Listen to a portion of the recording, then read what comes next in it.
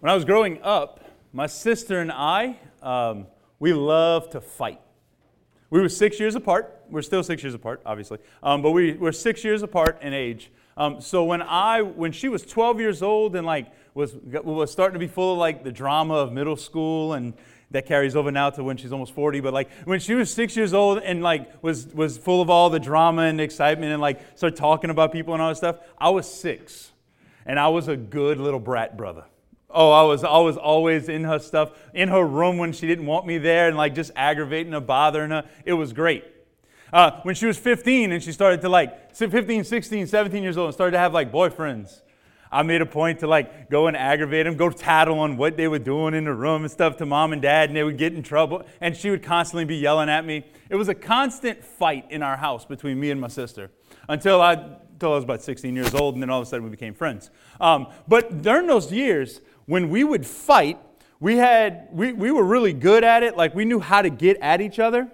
But the problem is that sooner or later it would get loud, and when it got loud, that meant one of the referees that lived in the house would come in, either mom or dad. Now, when dad would walk in, it was whip everyone, send them to their room crying, and he didn't care. And he's going to ask questions later, right? Corporal punishment for everybody. Everyone gets a whipping. There's no, he's just swinging and it doesn't matter, and then everybody ends up crying in their room.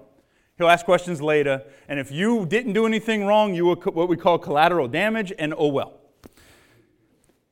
My mom, on the other hand, she knew that she could be louder than our loud. Absolutely. She made a point that she would come in, shut down whatever the argument was, send us to our room, so we had solitary confinement for 15, 20, 30 minutes a week, whatever it was. Then, at the end, she made a point that she believed in two things. She would drop a mom-ism on us, and then she believed in public humiliation, let's say. So we would have to come out, she would give us a talking, and then it was hug, make up, and you got to hold the hug for 10 seconds in the middle of the house. And you got to kiss your sister. I didn't want to do that at that time, right? The one thing, though, I consistently heard over and over and over, the momism that still rings true in my mind today, is that she would say it loudly and proudly, it does not matter if you like each other. You will love each other.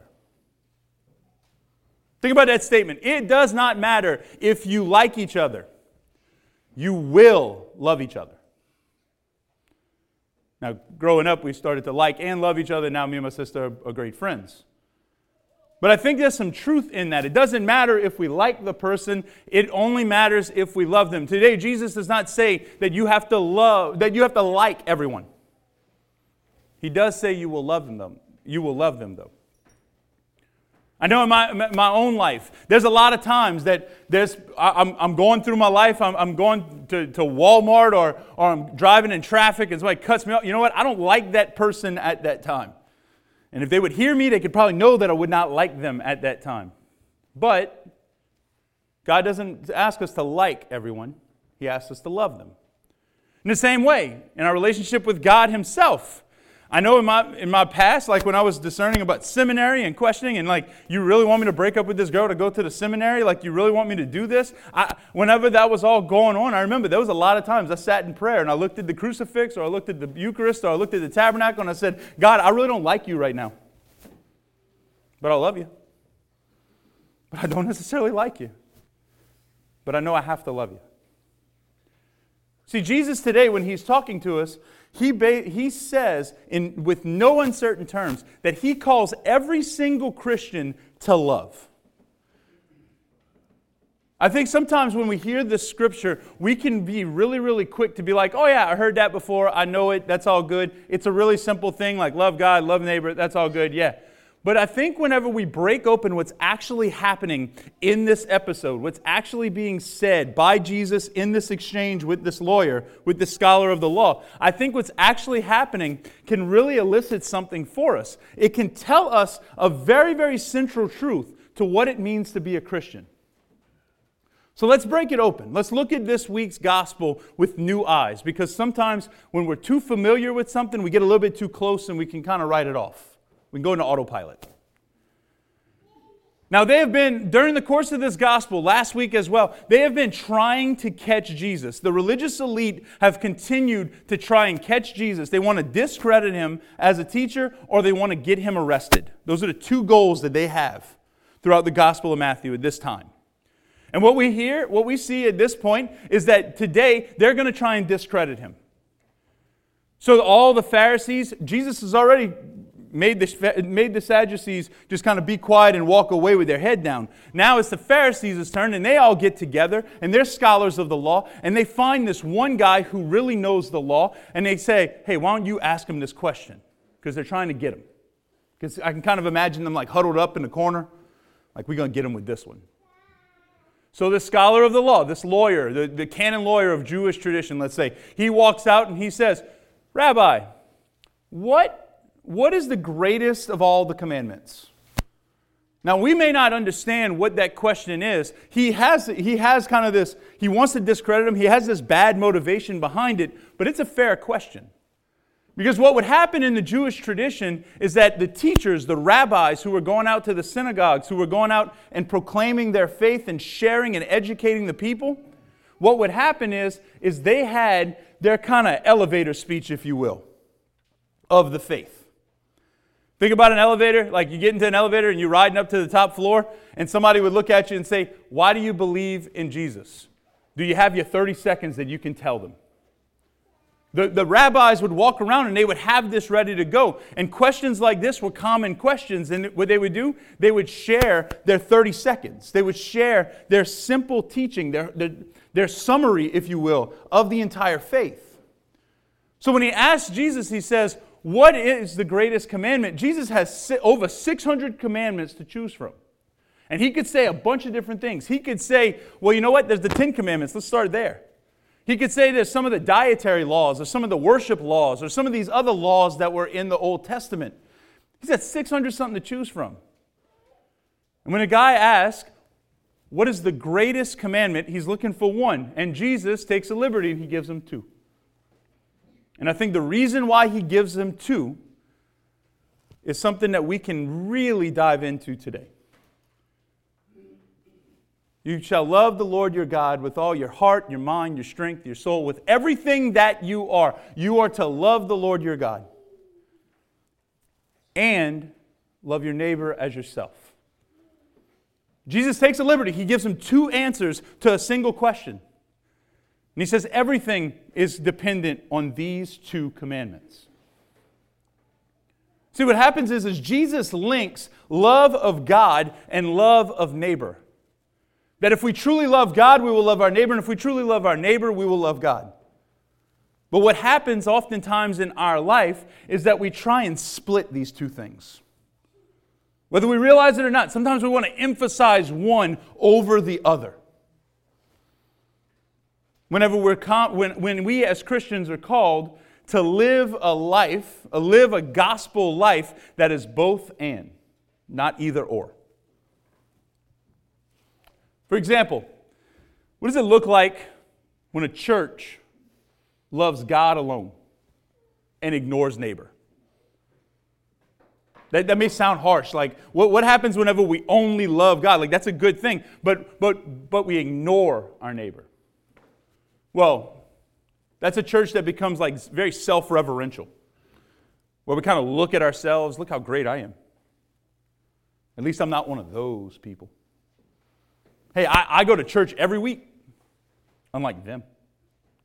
It becomes a very individualistic faith, right? Oftentimes that faith, it kind of, you know what, you might proclaim the truth, but usually it's kind of got some bite behind it. And it's more of a condemnation of everybody else than a proclamation of the good news, of the gospel. That's a church that only loves God and ignores our neighbor.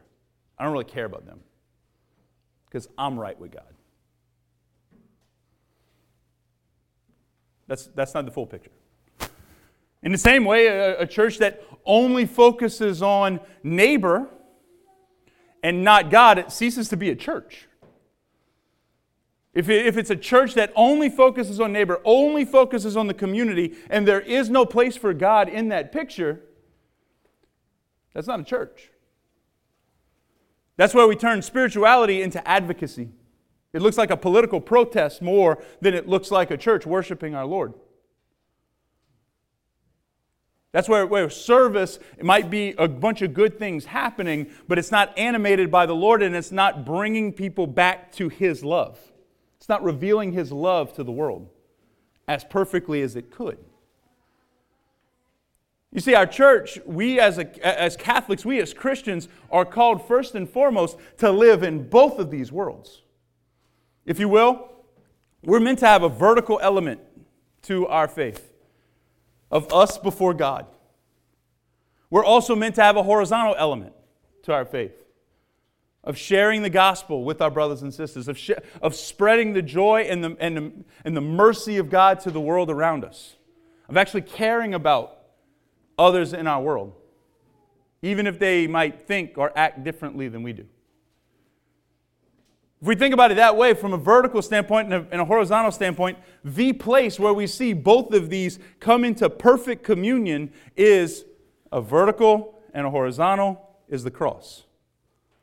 Because what happens on the cross? When Jesus dies on the cross, what is He doing? He is being perfectly obedient, perfectly out of love to the Father, to God. He is loving God above all else because He didn't want to do it. But at the same time, He's also loving each one of us. Because when He lays down on the cross, He doesn't just do it for us collectively. He doesn't just do it for us as the world, but He does it for you. He does it for me. He lays down on the cross for my sin, for my struggle, for my shortcomings, for my inability to love. You see, Jesus at the cross marries these two things the same way He does, and He calls it out in today's gospel, that love of God and love of neighbor are two lungs of a Christian.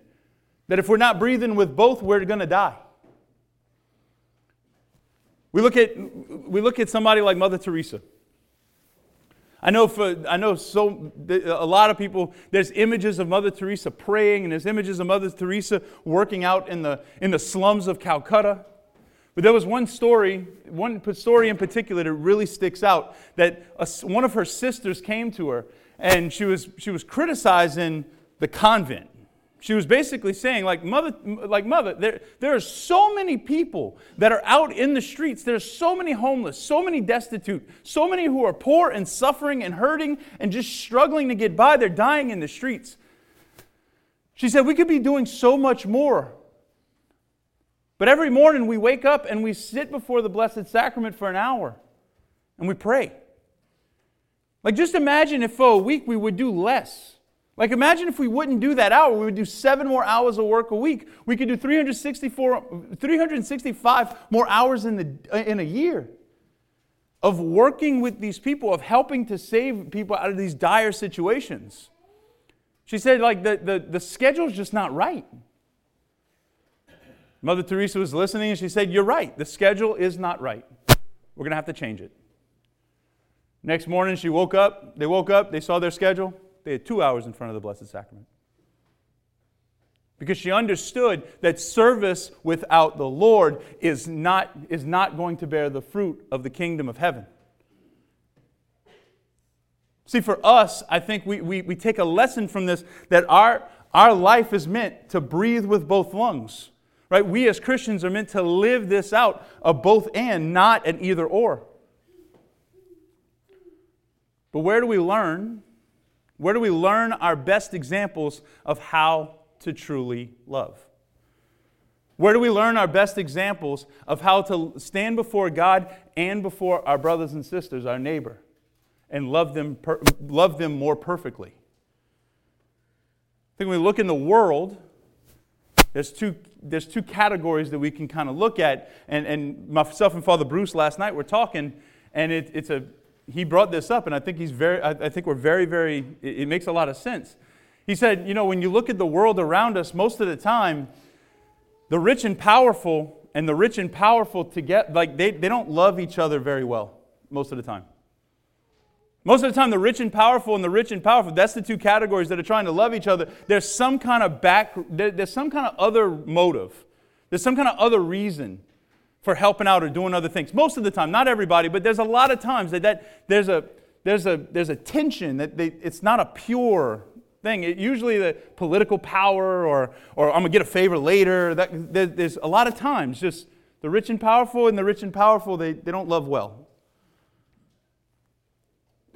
And then I think if we even take that, like the rich and powerful and the poor and destitute, like most of the time, the tension still is there. Because the poor and destitute are begging and struggling and want. And the rich and powerful, they got a tax write-off when they give, when they share, when they help. Oftentimes, again, not everybody, painting with a broad brush, but I think the purest place that we see love of God and love of neighbor, and the church stands by this, is in the poor. There was a bishop in Central America that once said that the poor know they need God. He said, the people I fear for are the people that have everything they need. The poor know they have to stand before God. If you're a farmer, you know you have to, you are, there's a certain way of, you're like kind of vulnerable to whatever the weather does. If we're going to have a crop. When you're reliant on others, you have to be reliant on God. There's a way in which the poor reveal to us about a reliance on God above all else. The other thing is that the poor also know how to give from their poverty. And they know when they give, they're going to feel it. I had two examples. One of them, I was on social media, YouTube, Facebook, one of those things, and videos were just playing one day. And I remember seeing this video. These two guys, these two brothers, they did a social experiment. What they did was they had a homeless guy that would set up shop on the street corner every day. And what they did was one of the brothers kind of dressed in a little bit more raggy clothes, and what he did was he set up shop 15 feet roughly away from the homeless guy. Now the homeless guy, he looked like a homeless guy. You could tell, like he hadn't showered, he had a kind of a scraggly beard, his clothes was really tattered and gross and worn. And down the way, you had a kid who looked like he had kind of cleaned up a little bit, but he definitely didn't look like the street person on the other side, but he looked like he might have just been starting out on the street. And what they did was that people, whenever they would pass, they would drop $1 for the kid, but they wouldn't drop $1 for the homeless guy. And after a couple of people passed, they would drop some change for the kid, and the homeless guy started calling out and just asking them, be like, hey, you got anything else? You got anything else to spare? And over the course of a few minutes of this video, you start seeing people react a little bit more and a little bit more and a little bit more strong at him. Telling him he's a bum, telling him go get a job, telling him this, that's a kid, he can take, but you're capable, you can go and do, and all these things. And like they were getting angry at him. A couple of people even pushed him. Somebody threw something at him. A little while later, they show a moment where the kid got a bad reaction. And the homeless guy was the first one to come to his defense, to give him the little bit of change that he had, and to say, here, go get you something to eat. He said, you don't belong in the street. I do. The poor know how to give from their poverty. I remember when I was in seminary, we went to Guatemala, and there was a lady, we went to her home. Her home was about the size of the sanctuary up here, 15, 20 feet wide. And it was a tin building. It was a little shack, dirt floor.